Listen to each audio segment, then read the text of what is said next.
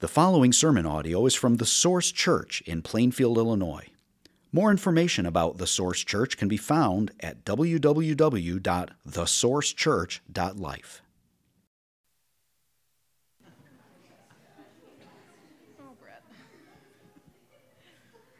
Good morning, Source Church. Would you rise with me for the reading of God's Word? Today, our reading includes 4 short passages. Please don't bother trying to flip through in your Bible. You're not going to be able to keep up. And follow along on the screen. So first,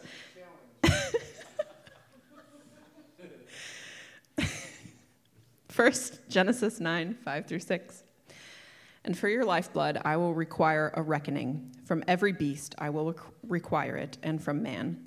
From his fellow man I will require a reckoning for the life of man. Whoever sheds the blood of man, by man shall his blood be shed. For God made man in his own image. Next is Exodus 20:13. You shall not murder. Matthew 5:21 through 22. You have heard that it was said to those of old, you shall not murder, and whoever murders will be liable to judgment. But I say to you that everyone who is angry with his brother will be liable to judgment. Whoever insults his brother will be liable to the council, and whoever says, you fool, will be liable to the hell of fire. And James 4:1 through 2. What causes quarrels and what causes fights among you? Is it not this, that your passions are at war within you? You desire and do not have, so you murder. You covet and cannot obtain, so you fight and quarrel. You do not have, because you do not ask God. This is the word of the Lord.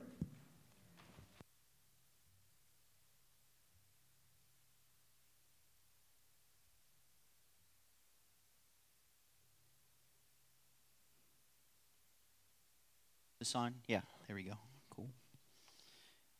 Given the topic of our sermon this morning, I thought we would just take a few minutes to spend some time in prayer, particularly for those who are weak and vulnerable as regards their physical lives. So please join me in prayer. Our merciful God, you have told us about the value of each and every human life. And we thank you that you care for the weak and the vulnerable, for the aged, for the infants, for those who are sick, for those who are troubled. You care for them and you are compassionate. And so, Lord, we want to pray this morning for Ben Lawrence's dad, who is navigating poor health while also grieving the loss of his wife. We thank you for meeting the family's immediate needs, but we pray even more that you'd provide for his needs for housing and for medical care. We ask that you'd give Ben and Sarah the resources that they need, both to protect Ben's dad's dignity of life and also just to encourage him in the Lord. So we pray that these next years, even if they involve limited mobility for him, that they will be the richest yet in his experience of Jesus Christ. And Lord, we want to pray for the Bratcher's nephew, Jacob, who's in great danger with Legionnaire's disease. Lord, we pray that you would give doctors the ability to clear his lungs. We pray that you would spare his life. And we pray that this would be a very important time in his life going forward and that his hope would be in Jesus Christ. Lord, we pray for Sue's daughter-in-law, Faith, and her baby who's on the way. God, in the midst of concerns about high blood pressure, we pray that the delivery would be safe and that this child would come to know you and would walk with you all the days of her life. God, we thank you so much for the news of the Paddocks awaiting an adopted baby girl. Lord, we pray for the smooth delivery of that baby, for health all around, and we pray for a smooth process of welcoming the baby into their family. Lord, we pray that every family in this church would welcome that child and treasure that child. God, we pray also that you would be at work in the life of the birth mother over these coming years. We pray that this process of seeing the pregnancy through and doing her best for this child would start a process of awakening in her. May she come to know you in a saving way in years to come. And Lord, for all of the children at the Source Church, all of the little ones, God, we ask that you would be forming them even this morning in their classes. We ask that the truth of your word would be poignant in their lives, that it would light up the darkness for them. It would make sense of their existence. We pray that your Holy Spirit would call them to Christ, would open their eyes, and that none of these little ones would be lost. We ask it in Jesus' name for his glory. Amen. In September 1965, the bassist and composer Charles Mingus and his octet were playing at the Monterey Jazz Festival. And they gripped the crowd's attention with a new song entitled, "Don't Let It Happen Here." For the lyrics, Mingus had reworked a poem about one man's experience in Nazi Germany. The lyrics said, "One day they came and they took the communists, and I said nothing because I was not a communist. Then one day they came and they took the people of the Jewish faith, and I said nothing because I had no faith. Then one day they came and they took the Unionists, and I said nothing because I was not a Unionist. They burned the Catholic churches one day, and I said nothing because I was a Protestant.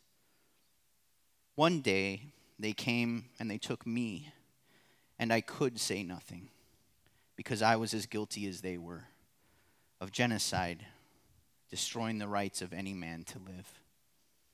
And then there's this rhythmic but chaotic sounding horn section, and then the refrain is repeated. "Don't let it happen here. Oh Lord, don't let it happen here." As we've been looking at the Ten Commandments, or the Decalogue, we've said repeatedly that if we're seeing God's law rightly, no commandment is a reason to pat ourselves on the back and say, okay, I'm doing all right there. But in fact, we stand guilty of all. And so yes, just like Mingus's lyrics, the awful truth is that we have all turned a blind eye to the destruction of life at different times and in different ways.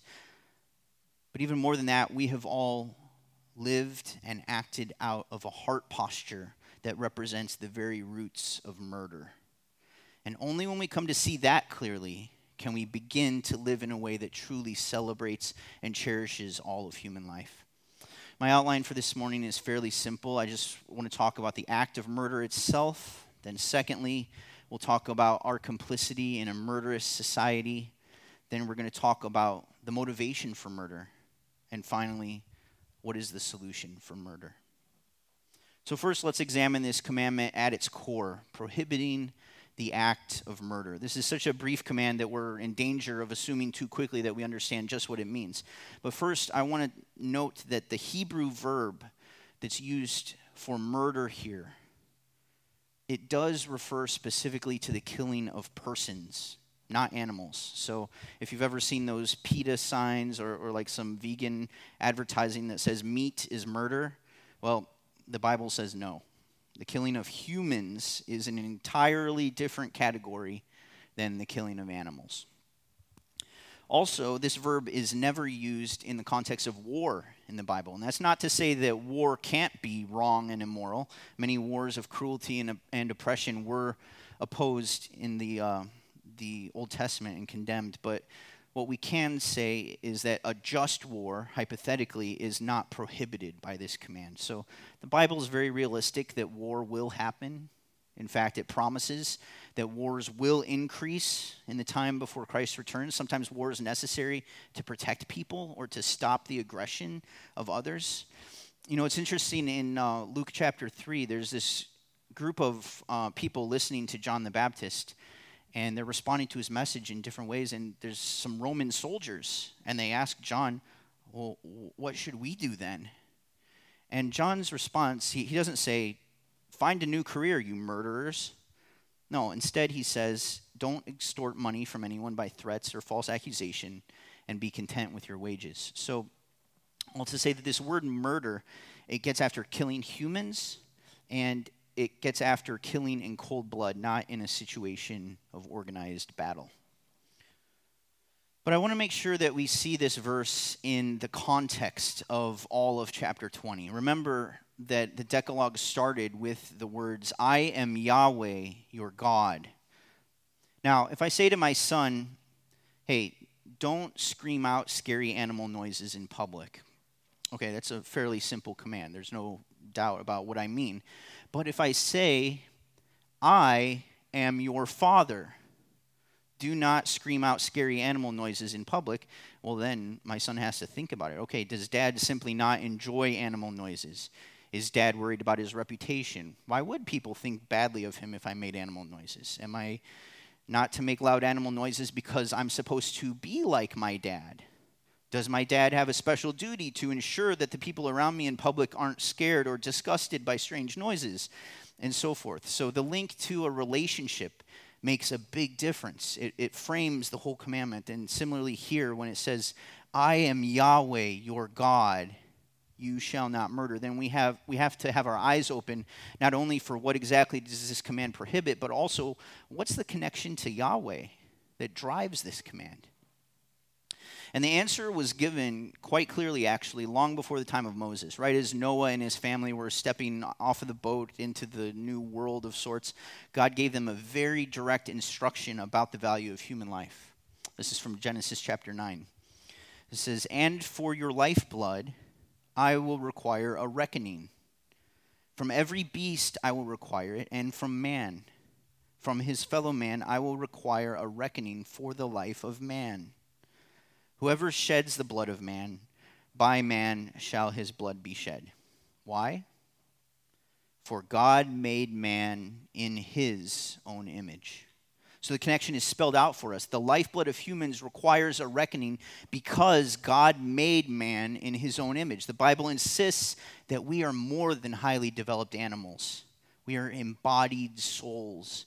And so even after the fall, we display so much about the nature of our Creator King through our lives, our creativity, our drive for relationship, our divine spark, our immortal souls. We mark this earth as the territory of the great King. So such image-bearing lives like that, they can't just be discarded without his permission. He has a purpose for them. And that's why in Genesis 9, he specifically established a reckoning for those who would steal what is his right alone. He is the giver and taker of life. And if we're going to steal that right from him, the principle is that murderers should have their own lives taken from them as well. And that principle is carried over to the New Testament. Romans 13 says, the ruler is God's servant for your good. But if you do wrong, be afraid, for he does not bear the sword in vain. For he is the servant of God, an avenger who carries out God's wrath on the wrongdoer. This means that in principle, Christians should be for capital punishment. Now I say in principle because it is possible for a judicial system to be so corrupt that people are frequently falsely accused and wrongfully executed. So some Christians in some places may say, I just can't support a system that has wrongfully executed so many. There's freedom of conscience there. But if we could guarantee the integrity of a criminal situation so that there wouldn't be wrong convictions, then none of us should have qualms about capital punishment. The purpose isn't somehow to get even. The purpose is that a statement needs to be made as to the sacred nature of life. You don't get to destroy human life and then go on enjoying that gift of life yourself.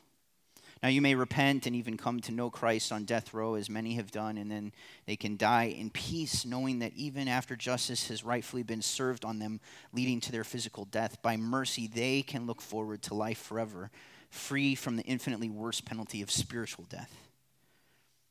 But it shouldn't surprise us that when a society rejects the notion of divine justice, when a society loses a concept of a life to come, that they would then also reject capital punishment. Because according to their understanding, well, this life is all there is. And the only motivation for the death sentence could be human vengeance. So it feels much more humane to just have the state pay for the murderer's room and board for decades to come. But what does it say about the value of human life, the priceless and sacred nature of the image of God. It's very much cheapened. And does it surprise us then that there are more and more people whose lives are in chaos and they're just unafraid to pick up a weapon and risk getting put in permanent timeout? When we reject God's good commands, we create a society that's actually more, not less violent. Now, if this talk of murder seems a little bit too cut and dry, remember that the Ten Commandments are like broad headings over a much broader catalog of case law that we see throughout Exodus and Numbers and Deuteronomy. And that's true for this command not to murder also. So there are additional sections that deal with killing. And in those sections, distinctions are made, just like we have in our American legal code. So there's a distinction between murder and manslaughter, whether it was intentional or not. So in ancient Israel, people who caused death accidentally could flee to a city of refuge that was specifically established for situations like that. But those who caused death intentionally would be hunted down by the avenger of blood. But even in the case of manslaughter, think about the cost to an ancient Israelite of even having that happen to them, to have to live in a city of refuge until the death of the high priest. That could be the rest of your life, or at the very least, probably a few decades. And that would mean that any life that you had arranged for yourself as you knew it was over. Or at least it was potentially interrupted for a long time. So understanding the seriousness of just being careless with someone else's life, that then prepares the people to receive later in Exodus more laws about being proactive in protecting the lives of others. So some other laws. To knowingly endanger human life through kidnapping, that also merited the death penalty. If an ox, everyone had oxes back then. If your ox had a history of violence and you didn't keep it contained, and then it goes and gores someone to death, actually it says that both the ox and the owner are to be put to death. And in that culture, homes had flat roofs that were often used for various kinds of purposes, kind of like a deck or a balcony that you could do crafts on or chores. And so there's this law that a parapet or a short wall must be built around the edge of the roof, quote, that you may not bring the guilt of blood upon your house if anyone should fall from it. And there are also other laws that get after proactively protecting life. So you're to leave some standing grain in your fields at harvest time so that needy persons can glean and not starve to death. And debts are to be canceled every 50 years so that they don't crush people's lives. And the weak and the vulnerable, like foreigners and orphans and widows, are to be shown compassion. And if your carelessness leads to the harm of others, God's law says that you should personally absorb the consequences of that negligent behavior. Because there's this awareness that at some level, our carelessness or our cruelty that diminishes the quality of life of another, at some level that also compromises their physical life itself. So this prohibition on destroying life, as we unpack it more fully, it translates into a whole culture of proactive care for the well-being of others. Now, how would laws like these translate into our own culture? Well, certainly we should have an eye for the safety of others in all that we do, which isn't always an easy thing, right? Because sometimes you can be so concerned for the safety of those you care about most that you're actually compromising the safety or quality of life of others. So it takes a lot of wisdom and forethought to think about how your actions are affecting the community at large. We need to take care of our property, making sure as much as we reasonably can that it's not going to cause harm to others. So we're not going to leave rusty nails in our yard. We're not going to let all this ice accumulate on our doorsteps so that someone could fall and break their neck. We're going to make sure that our car is well maintained so that it's not an accident waiting to happen. If we own guns, the attitude with which we keep and use them is going to be one of the utmost caution and sobriety, not bravado and entitlement. And we're also just going to try to love others in how we use our finances and our other physical resources. And I don't want to say too much here because I want to let your imaginations run wild with ways that you could boldly and creatively share your resources with those who are at risk. And when we grasp this good gift of God's law in protecting life, these aren't heavy obligations that we have to perform in order to somehow win God's pleasure. No, in Christ we know that we already have God's approval. So what these commands do is they show us this exciting kingdom culture that we get to live within and we get to grow into as Spirit-empowered people of the King. But when you live in a fallen world, bloodshed is not easy to escape. Even if you're personally vigilant to protect others and to cherish life. And that's because we live in a murderous society. We live in a society in which we are all indirectly, by default, involved. So let's talk about complicity in a murderous society. You know, one way to look at the book of Exodus is a contrast between life under slavery to Pharaoh and then life in free service to God. And under Pharaoh's rule, the Hebrew slaves were subjected to violence and to state-organized genocide. And this law was given so that God's people would never again return to that way of life. Now, unlike ancient Israel, we today are not under a theocracy ruled by God himself. We are a people in exile. And so we see that our surrounding culture actually has a lot of similarities to ancient Egypt. It's a culture that's in slavery to the tyranny of false gods. It's a culture in which the weak are subjected to violence at the hands of the strong. And state-organized genocide is veiled, but increasingly less so. Medically speaking, life begins at conception. No one denies that fact.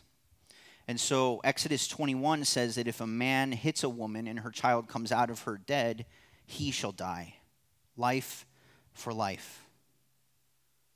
Abortion only becomes thinkable if we abandon the Bible's insistence that a human life is not just animal life, but it is actually an embodied soul. When we view people as mere animals, then it doesn't matter if the fetus has a beating heart or is able to feel pain within the womb. All that matters is that we haven't decided to grant this unborn child personhood yet.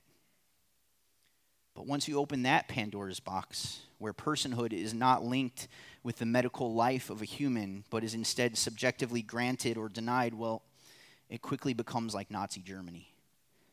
People in poverty, people of the wrong race, with genetic disorders or with various disabilities, or even just undesirable traits in the eyes of others can become the target of government programs for elimination. This isn't the stuff of science fiction. Under China's one-child policy, a disproportionate number of girls were aborted. The nation of Iceland is boasting that through abortion, it has eliminated Down syndrome. And here we need to pause and we need to affirm that Down syndrome kids and disabled persons of all types are a gift from God to society, and they have a definite purpose to fulfill on this earth. Now, that's not to say that the difficulties with which these people struggle are inherently good. No, disability and genetic disorder are products of the fall. They're results of the curse that lies on this earth. But at the same time, these are still people made in the image of God, and their lives are not at all beyond his sovereign plan. Remember, back in Exodus chapter 4, when God put Moses in his place, he said, "Who has made man's mouth? Who makes him mute or deaf or seen or blind? Is it not I, the Lord? Now, therefore, I will be with your mouth and teach you what you shall speak." Do we not believe that God can be with the faculties of any person? Even if they can't speak clearly, do we know that they don't perceive and understand? That they can't be praying beautiful things in their own limited way? Do we know that God isn't using them to shame the wise and the strong in this world? When we deny life to persons of all kinds, then we are playing God. we make a statement that life begins and ends at our command, not his. Now, similarly, assisted suicide, or any suicide, only becomes thinkable if we don't believe that the human life is an embodied soul. If we just die and that's it, if there is no creator, there's no eternal purpose, then okay, I guess we can have a utilitarian view of human life. If there's no God, then sure, we have the right to say, I want to end the pain. But if there is a God, then we have to allow that he has a purpose for the pain, even the pain of chronic depression or nerve pain or degenerative diseases or terminal cancer. Do you doubt God's ability to speak profoundly to or through suffering people, even in their worst moments at the very end? Stealing that time that God has appointed is murder. And where assisted suicide is embraced, then a functional culture of euthanasia quickly follows. Is it really the sick person who's choosing this for themselves? Or are they succumbing to increased pressure from society and expectations of family members that they not be a burden? The people of God have to be countercultural in cherishing the weak and the elderly and the unborn and the mentally challenged and the terminally ill. Proverbs 24:11 says, "Rescue those who are being taken away to death. Hold back those who are stumbling to the slaughter. If you say, 'Behold, we did not know this,' does not he who weighs the heart perceive it?" It was because of overlooking evil that the old covenant people of God went into exile. Isaiah describes it like this: "How the faithful city has become a whore, she who was full of justice. Righteousness lodged in her, but now murderers."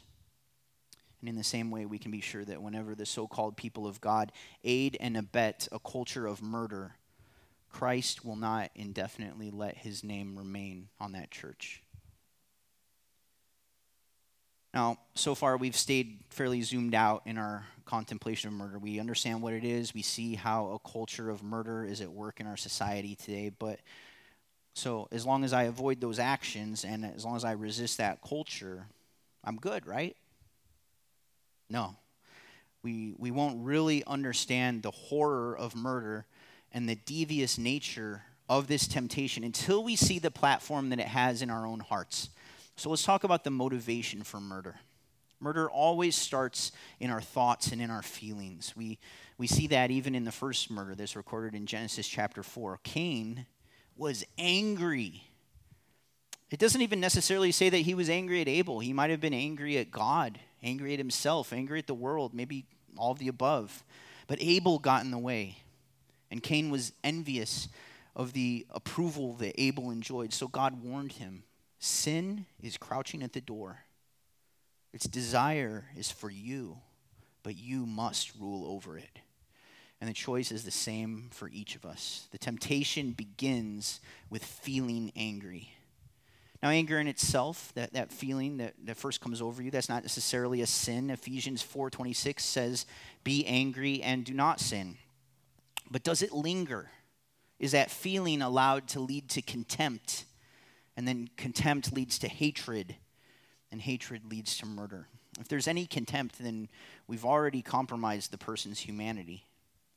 We've, in our minds, discarded them as an image bearer of the divine. And this is such a slippery slope. If we're allowing ourselves really any place for prolonged anger and feeling justified in that, then let's let Jesus' words shock us out of that. Matthew chapter 5, he says, "You have heard that it was said to those of old, 'You shall not murder,' and whoever murders will be liable to judgment. But I say to you that everyone who is angry with his brother will be liable to judgment. Whoever insults his brother will be liable to the council, and whoever says, 'You fool,' will be liable to the hell of fire." So anger is dangerous. But also dangerous is the envy that we saw in Cain's situation. James chapter 4 says, "What causes quarrels? What causes fights among you? Is it not this, that your passions are at war within you? You desire and do not have, so you murder. You covet and cannot obtain, so you fight and quarrel. You do not have because you do not ask God." Now, was James writing to the New Testament church and saying that murders were actually happening in their midst? Probably not. What he's doing is he's taking Jesus' expansion of the command in Matthew 5 and saying, people, in your hearts, you're as good as pulling the trigger. And God sees that, and he will judge that. Point is that the impulse to murder is based on emotions that we let rule us every day. Road rage, perceived injustice at your kid's sporting event, fury at the news, that twitching in your face when you can't control your environment, ranting on social media, impatience with your family. Who do you get angry at? Is it your husband or wife? Is it your kids, your parents? Is it your neighbors, co-workers, bosses? Is it the stranger who's making your coffee? How do you justify that anger? And what does that say about how you view God's giving of life and dignity to that other person? If you nurse some sort of right to feel grievance in these little things, then how are you going to respond when the stakes are higher? You'll definitely respond by dehumanizing the other person. Maybe not physically killing them, but doing your best otherwise to erase their dignity as a person created in the image of God. When it comes to protecting the humanity of others, Leviticus 19, verses 17 to 18 sets the bar high. It says, "You shall not hate your brother in your heart, but you shall reason frankly with your neighbor, lest you incur sin because of him. You shall not take vengeance or bear a grudge against the sons of your own people, but you shall love your neighbor as yourself. I am the Lord." As much as we might like to make distinctions between any reaction that we would have and something really serious like murder, Scripture actually connects our hidden grudges with the crime of destroying life. 1 John says simply, "Everyone who hates his brother is a murderer." That brooding anger, that nursed resentment, that contempt that you feel, that hatred, though you may never call it by that name, those feelings that you live in, they make you a person stained with blood, even if not one drop is spilled. So we have to face the fact that each of us has at times embraced the very desires that are at the root of murder. Maybe we actually have compromised the physical life of another person, or maybe just in order to put ourselves first, we at times would have wished them away. We've devalued the gift of life. We've played God and spoken and acted as if we knew better than him who should have the right to keep using up air. So what now? We need to talk about the solution for murder. When we strike out at life or even at the dignity of life of others, we embody the attitude of Cain toward Abel. He said, "He's nothing to me. What am I, my brother's keeper?" And just like Abel's blood, the damage that we have done is crying out to God. There is a need for justice. But thankfully, Hebrews 11 reminds us that we have come to Jesus, the mediator of a new covenant, and to the sprinkled blood that speaks a better word than the blood of Abel. Abel's blood says that justice must be done. Jesus' blood says that justice has been done. So our good news proclaims that while none of us have rightly valued human life as something sacred, while none of us could ever hope to undo the damage that's been done to others or to the honor of God, in whose image every person is created, there is still hope. Because God has put in place a work of total renewal and new creation through the death and the resurrection of Jesus Christ. We have caused death in various ways, but he willingly plunged into death itself and drained it of its power over us and over the future of God's world. But just as we saw at the Passover in Exodus chapter 12, the blood of the Lamb of God can only benefit those who take shelter under it. You know, it's the ultimate irony and kind of the greatest darkness that our anger and envy and malice and violence against people created in God's image, it required that the one who is the exact imprint of the Father's nature had to be killed.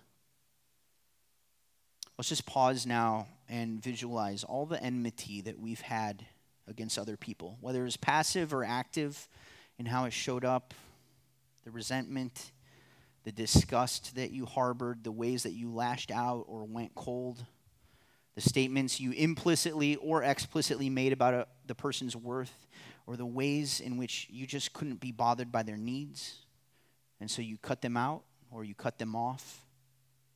Confess those silently to the Lord right now.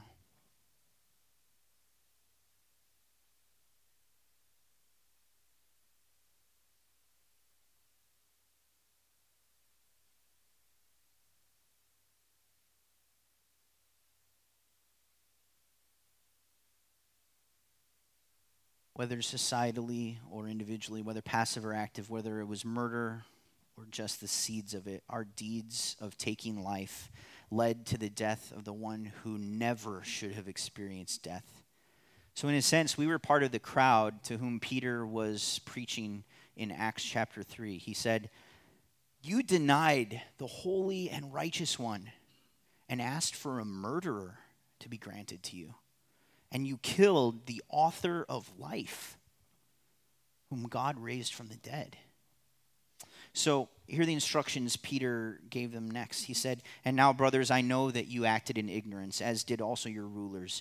Repent, therefore, and turn back, that your sins may be blotted out, that times of refreshing may come from the presence of the Lord, that he may send the Christ appointed for you, Jesus, whom heaven must receive until the time for restoring all the things about which God spoke by the mouth of his holy prophets long ago."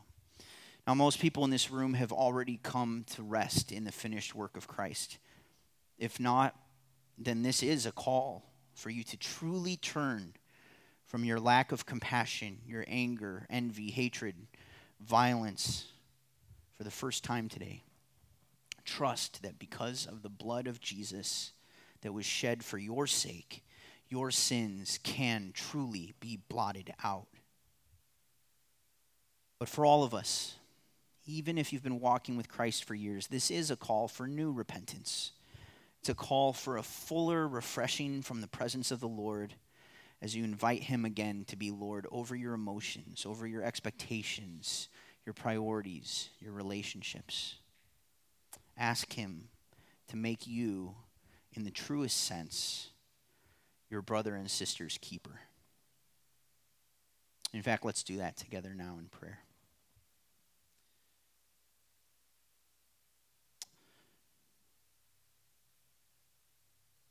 Our God and Father, we know that you have revealed yourself as slow to anger. We ask that you would make us the same. Lord, free us from the self-righteousness that fuels our anger and our envy. Teach us to see your workmanship in every human life and to trust that you can bring great purpose even out of lives that don't make sense to us or that seem to be opposed to us. You can make great purpose out of what starts in pain or disadvantage. Lord, enable us to love our enemies. Enable us to love those who are inconvenient for us. Only you can do this work of new creation in us. So we look to you. We honor you as the Lord of life and the Lord of our lives. In Jesus' name, amen. Now I'll invite Pastor Victor to come up and lead us in the Lord's Supper.